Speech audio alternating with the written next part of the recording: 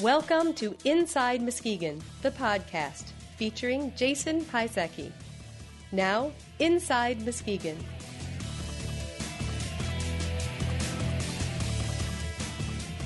Welcome to Inside Muskegon. This is episode number 2. I'm your host, Jason Piasecki. I want to begin again by going over what the Inside Muskegon podcast is. It's a weekly show featuring interviews with community leaders, business owners, organizations, politicians, and everyday people from Muskegon, Michigan. The show goes directly to the source for answers to the questions people have about Muskegon. The goal of this podcast is to engage Muskegonites in a dialogue about the local, economic, social, and political issues that affect our everyday lives. One of the big questions I've gotten from a lot of people or big comments is, why do a podcast about Muskegon? The reason for doing that is twofold. First, I feel like we all have a vested interest in the success of Muskegon. How this community does economically, socially, environmentally is vital to all of our personal success. If you have a business in Muskegon, obviously the economy is tied in very closely to all your personal success.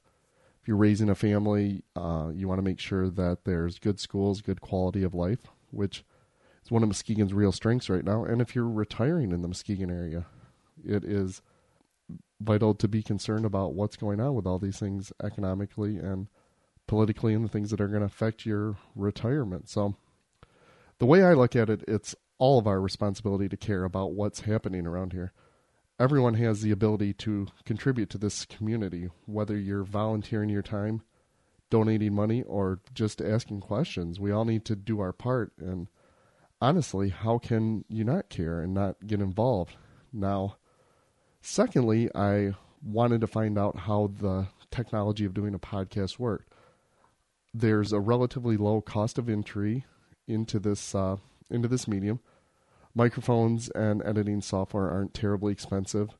Then I had to figure out how to create the RSS feeds, and that's probably the most fascinating part of all of this for me is once you create this podcast, how do you get it out there for people to hear and make sure people can actually find it? And this syndication network that's developing for podcasts is really quite amazing. And the Inside Muskegon podcast is now available in iTunes, which is probably the biggest distribution network for podcasts. So if you go into iTunes and you do a search for Muskegon or really any other pod-catching software like Odeo or Podnova or, podcatching website, you're going to find this podcast.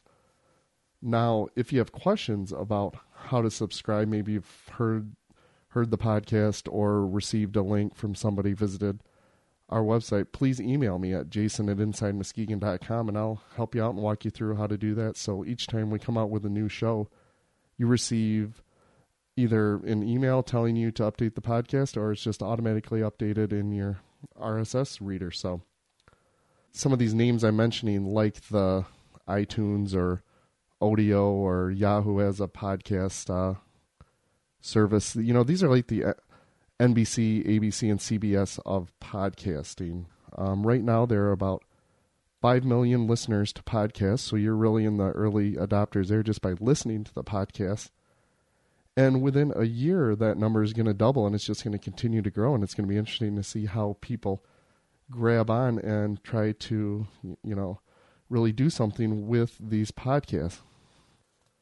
Now we're going to move on to our interview. This week's interview is with Jim Edmondson, the president and CEO of Muskegon Area First. Muskegon Area First is a county-wide economic development corporation focused on leveraging public and private investment to accelerate business growth and the creation of high-quality employment opportunities in Muskegon County. I'm here with Jim Edmondson, president and CEO of Muskegon Area First. Thank you for taking the time out of your schedule to talk with Inside Muskegon. My pleasure. Why don't we start out by having you tell us a little bit about what Muskegon Area First is? It's a regional, county-wide economic development organization. It's a private nonprofit, and we do basically 5 things. That includes business retention and expansion, attraction of new business, and communications, marketing, special projects, things along those lines. We deal primarily with manufacturers and large employers, and then we're housed in the chamber, separate from them, and we let the chamber do more small business activities. Great. Maybe you could tell us a little bit about your background and how you came to Muskegon area first. I have about 30 years of experience in economic development and community planning. A native of Michigan, but have worked in 8 different states. Actually, it's the second time I've worked in Muskegon. I worked for the city of Muskegon as their director of community and economic development from 93 to 97.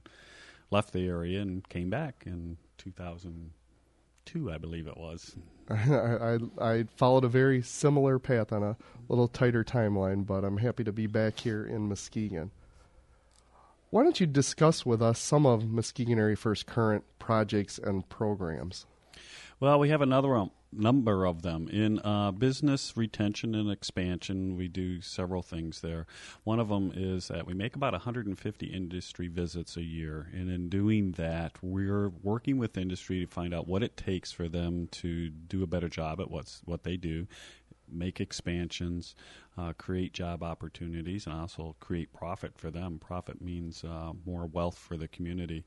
And there's a number of tools that we use, from local and state economic incentives.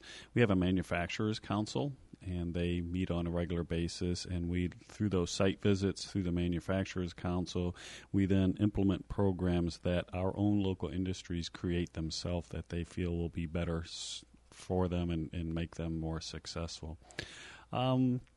Within that, we do real estate development for most of the communities. We represent the county, all 7 cities, 5 of the townships. Obviously, all of them have industrial parks, so we help service those industrial parks and help our local companies when they're looking for buildings or land, expand into those. So we do a lot of expansion, real estate development, what have you.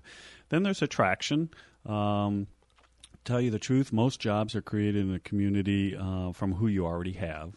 So our number one job is protect those jobs, but we can't go without looking for new ones because companies come and go. They're never forever. Nothing's forever except death and taxes, I guess. So we do a small part of our time doing attraction, and we have a target industry study we use with site selectors and consultants that work on a worldwide basis. They help us target who the best industries are for us in terms of location, labor force, costs, location of customers, things like that. So we actually have 6 targeted industry clusters that we go after with very targeted emails and things like that. Maybe you could share with us what some of those industries are. It kind of jumps ahead a little bit in, what I wanted to discuss, but I think it's important for people to know the difference between, maybe what the old economy was and where the new economy is going. Okay, absolutely. Well, most people are aware because they hear the most about a Brunswick or a Sappi or Dana downsizing or closing, and that's really representative of the old commodity-based economy. And certainly we will have manufacturers that survive in that area, but likely if you're relying on a job that has no skill or education requirements or very little and very high pay, those are gone. But it doesn't mean that you can't make a lot of money in manufacturing. You're just going to make it differently. Takes a lot more education, a lot more skill, problem solving right on the spot, and doing innovation right on the spot is what they're looking for. So when a Sappi cuts back its workforce, and they are trying to do innovative products too, and so they still may keep machine number 5 running, and we hope that they do, and we help them. In fact, we're looking at other kinds of resources that they can use at that plant. Brunswick, the production of bowling balls, obviously is a very commodity item, and there's cheaper ways of making them than here. But the good news there is their research and development and their engineering department stays here, and it's actually expanding, and they have roughly 250 employees there, and invested a lot of money in their department there, and they'll probably stay. Dana, another commodity, but just because their product doesn't survive doesn't mean that primary metals, which the category they fit in, is doing poorly. Actually, the primary metal industries of Muskegon County are outpacing and outgrowing the rest of the state. and that's because they're innovation centers and what have you, and I'll get into that in a minute. Some of the target industries that we're going after is the manufacture of robotics and automation equipment, because we always have been a very strong machine manufacturing area, and that's just the next level of innovation now, is making those kind of things, or parts that support that. Medical equipment is another one. Again, because we're very good at tool and die, we're very good at making component parts that go into larger devices. And we have some companies that are already leading the way locally in that, where they've made the conversion, where they were doing all automotive or all military, and now, as much as half their business is in medical device manufacturing. Motion Dynamics is one where they now make springs that go into medical devices, where they used to just make springs for cars. Make the smallest springs in the world. Yep. Kadon is another one. We always associated them with bearings for helicopters and tank turrets and things like that, and now they make bearings for MRI machines. And so and there's a growing number of examples of those. So not only do we help our local companies make that transition, we're going to be trying to attract others. Food processing, obviously, is huge. We're in a fruit area just to the north of us. Blueberries here. The wastewater treatment site that the county operates is one of the best water treatment systems in the world. And they pretty much can take an unlimited amount of waste that we could provide, and they have the acreage, to support it in terms of building out the land. So we'll be continuing to work on that. That's also then related to biomass and alternative fuels and methane gas and all of that. So that's just an exciting opportunity, which is then another one of our target industries, is sort of a sustainable development industries or renewable resource industries. So anyone that produces products that are more energy efficient or rely on a renewable resource, to industries then that help clean up the environment, things like that, from pollution control devices, things along those lines. Another one is transportation-related industries. We have a very strong one with Holland. Of course, Holland USA is their headquarters is here. Fleet Engineers is another industry. We have a bunch of other little support industries. That's a growing industry. Is trucking of goods is despite the price of diesel is going to be here for a long time. We have a creative cluster target, and that's to match up with our scientific centers, Grand Valley. But the two of those, we do about $100 million a year in R&D throughout private industry here, and NOAA and Grand Valley and what have you. So we want to add to that with software companies and other innovative centers or clusters of innovation, and that's mostly because of the quality of life that we can offer. And as you've noted out in some of your notes, we're going to have incredible high-speed internet connectivity. That's going to be huge for here. Mm-hmm. So those are our targets, and they're very good ones. We identify those through a very sophisticated analysis of watching industry growths and then matching them with what our strengths, weaknesses, and opportunities are here. So it's probably then pretty accurate to say that even though we are losing some high-paying jobs at some of the major employers, that does get a lot of press, and that mm-hmm. negative press does stick with people, but those jobs are being replaced mm-hmm. with other high-paying jobs. Yep, we're actually replacing more jobs than we're losing. The difficulty of the Danas, Brunswick, and Sappi is they're part of our life. We grew up with them. It's very sentimental. It's hard to take, and we're not different than many other communities. If you haven't grown up in Muskegon and just think back of the community you grew up in, I'm sure there was some sentimental company that closed at one point over your lifetime that really struck hard. In terms of the numbers, though, they've actually been pretty minor. Almost Howmet itself has probably added more production jobs than all three of those companies lost, and they just do that through time, and it's not through major announcements necessarily. So, well, that's refreshing to hear, definitely. But I need to emphasize, though, education is the key now. I mean, if the more education or the more skill sets that you have, you don't have to have a 4-year degree, but you're going to have very good technical skills, the more money you're going to make. You can no longer be a fourth generation, I'm going to work at the plant because my grandfather and father did, and I can step in and push buttons and make $60,000 a year. Those don't exist anymore and won't, because the world is flat and you're competing for those jobs with somebody in India or China or Mexico. Well, you touched on something right there with Thomas Friedman's book, The World is Flat, as you mentioned right there. And, even though manufacturing is on the decline in Muskegon, and not just Muskegon, throughout all of Michigan and the United States. And actually, the world, China has lost 20 million manufacturing jobs to productivity. Yeah, that's exactly what I was going to say. We get better at making things, and and we want it that way as consumers. We want the best product at the cheapest price. So we're part of the problem as consumers. That is true. That is true. We just want more and more and better and less cheaper. expensive. Yep, and quicker. Talk about how Muskegon will compete in this new global economy. I think you touched on it a lot with the innovation, but maybe you could kind of expand on this global economy in China and India and our place in that. Well, I think we've done so well because of who we have as local industries. And the type of industries that we do have. They are really good centers of innovation, and they are, in a sense, giving up the commodity products, letting them go to competitors, or just not making them anymore, or actually moving that production offshore. But what we have here in Muskegon is they're constantly developing new products or the same product better, lots of patents issued. And those are always going to be proprietary kind of items that they're manufacturing, and they're usually high value added, and that can support that production here in Muskegon.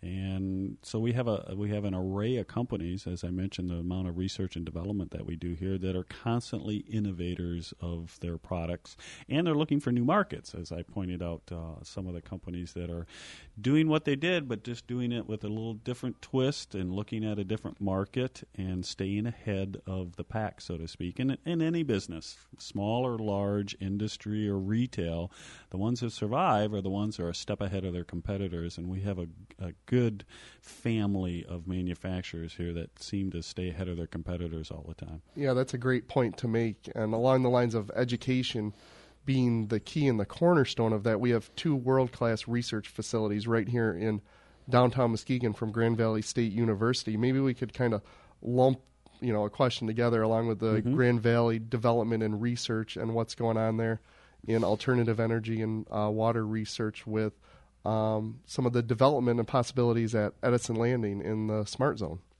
Yep. With it, not only do we have just the Merrick itself that looks and investigates alternative energy, it's a business incubator also, and so it does have several businesses in there already. One of the more promising ones being Jet Scrub. It is a mechanical device and also uses chemistry to take the hazardous nature of making silicon chips out of the process.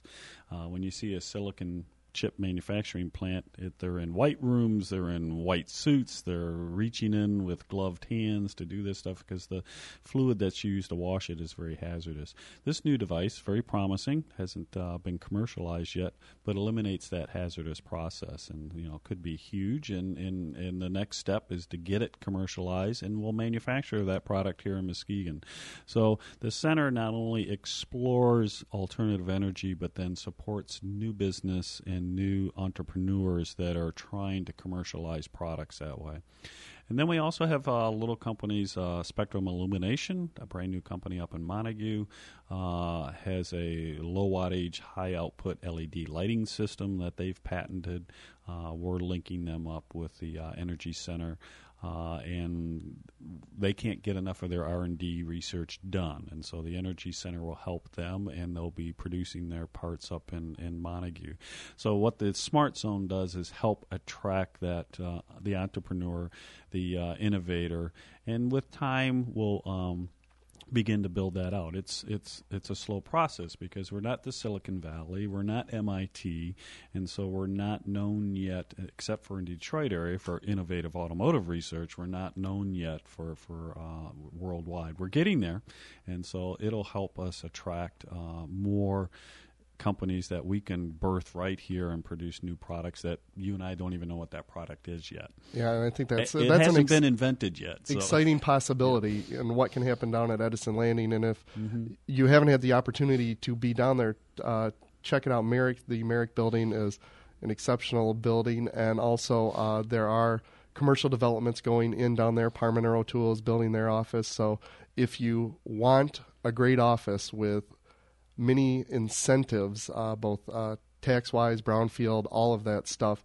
right on the water that you can drive your boat up to each day. Yep. It's a fantastic place. But what has to happen now is the type of inquiries we're getting. So when we're in our business attraction mode, the type and quality of interest in Muskegon is growing exponentially. So now, because of the Annis Water Research Center and the Merrick and NOAA and General Dynamics Center on Seminole and L3 Communications now, which is a huge innovator in the world in terms of defense, we are now getting world-class companies that do innovation research asking about Muskegon. So it's, one attracts the other, and that'll start to build. Well, that's great to hear. Since we're kind of running out of time here, I want to make this on the form of more of a statement, and then go pick some you want. Then. I have one statement and one question. Okay. I think something that's really exciting, being in a marketing and technology field myself, where the internet is so vital to my business, is by the end of 2007, Muskegon will be the first county in the nation to have border-to-border high-speed wireless internet service. And I think that is just a fascinating development and is going to change the way we live and work in the Muskegon area. So look for that to come. They're going to lay the foundation by the fall of 2006 and start rolling that out around here, and that has huge possibilities both for living in the area and working in the area. It's big for everyone. It goes to the education that I talked about, and the fact that it's going to help our local population be educated because of the better access they'll have to information, and it builds on that innovation and creative industries that we're trying to attract. Yep, definitely. Okay, to wrap up here. Okay. You have 1 minute alone with the CEO of a major employer considering moving their business to Muskegon. Make your pitch to get that business to Muskegon. Well, it depends on who it is, obviously, because we customize our pitches to what their needs are, and their needs vary drastically. But let's say it's a manufacturer that is not producing a commodity, but has a good market niche, but obviously has to control their cost. And there's many of those. So in that case, we have an array of incentives that we can help them. We have real estate to place them, almost of any size, from a Toyota assembly plant that we've been talking to for a number of years, and they would go out to the wastewater treatment site, to smaller companies. So we have all the industrial properties you need, with great access to interstate highways, to rail if required, even a port. We have an active port if you need to have shipping, and we can pretty much provide you incentives from several $100,000 to several $100 million, depending on the size of your needs. We have the lowest health care cost in the state of Michigan and in the Midwest. Typical surgeries can be as much as half at one of our medical facilities, as you may find in other urban areas. We have a very good work ethic, a labor force that enjoys working, has a long history of production work, and is willing to be retrained. And we do have the training funds to back that up to help you in training your workforce. Quality of life is tops and beats anyone. have cultural things that will help you and will provide you in your first year and your employees access to those cultural and sporting activities. So from symphony to hockey and professional basketball, we'll provide you gas discount cards. We'll get you memberships and organizations that we think will be beneficial, and obviously we'll have you participate in our Manufacturers Council where you can have firsthand input into how you're going to grow your company and who your peers are going to be and who you can blend into the community with. We'll make this your home and your employees' home, and you'll have great opportunities for a profitable future. Thank you very much, Jim. For more information on Muskegon Area First, visit their website at muskegonareafirst.org. Thank you very much. So despite what you may hear in the mainstream media, even though Muskegon is losing many high-profile jobs with companies that have been around here for over 100 years in some cases, we're actually adding jobs overall in the economy. But what's really good for me to know is there are organizations out there like Muskegon Area First that are fighting to bring new high-paying jobs into Muskegon. I want to move on to some listener feedback. I've gotten a very positive response to the first podcast. I've really been overwhelmed by, the amount of traffic that the podcast has been receiving and downloads and listens. And I want to give a special thanks to Cindy Larson, the Muskegon Area Chamber of Commerce, for promoting the podcast via their email newsletter to members. That definitely did a lot to get a lot of people listening to the first episode, and I appreciate their support and the support that I've received from a lot of other people for podcasting in the area. So, keep tuning in and keep the suggestions coming. And what I'd really like to get more of is ideas for interviews. Let me know who you'd like to talk to, and I'll see what I can do to kind of make that happen and get some of your questions answered. Now I'm going to move on to the actual listener feedback. First comment is from Dennis in Muskegon, and he says, "Excellent job on the podcast. This looks like a wonderful format to inform others on what's happening in Muskegon and fits nicely with a high-tech image and jobs that the community wants to attract and grow. Kudos and keep up the good work." Well, thanks, Dennis. I appreciate that. And next comment was from Donna in Muskegon. "I love the 1-minute pitch. Muskegon is a great place to do business in for all the reasons that Cindy mentions." And then the last listener feedback that I want to go over, this one is a little bit longer, but I think it kind of sums up, pretty well what, some of my feelings are on Muskegon. And it actually comes from someone who doesn't even live in Muskegon. It's from Tony in Spring Lake. And he says, "Nice job on the podcast. It was great to hear two thought leaders discuss the many benefits of living and working in West Michigan, and in particular Muskegon. The region and the world are quickly waking up to why Muskegon is such a treasure. As I travel the world more and more, I'm glad to call the region my home. Buckle in, the word's getting out on Muskegon. Thanks for spreading the word." I think that kind of says it all, and that's really what we're trying to accomplish here, so thanks a lot, Tony. That brings us to the conclusion of episode number 2 of Inside Muskegon. For more information, visit our website at InsideMuskegon.com. For Inside Muskegon, I'm Jason Piasecki. Feedback is welcome at jason@InsideMuskegon.com. This has been Inside Muskegon, the podcast featuring Jason Piasecki.